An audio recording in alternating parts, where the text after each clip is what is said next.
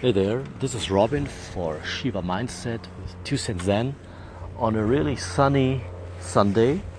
And yeah, it's about time to do some reflection, honest reflection, courageous, but not self-destructive and sort of rumination styled reflection. But to see if the course or the map one has is one's own, and yeah,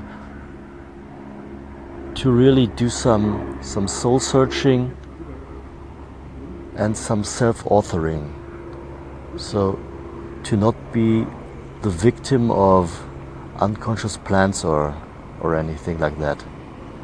So this is also Zen, to really dwell in the reality of the present moment and to do this, and to be courageous enough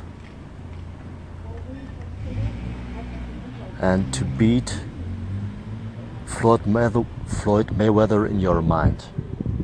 Even if you lose, you learn and you know something new. And stay Zen.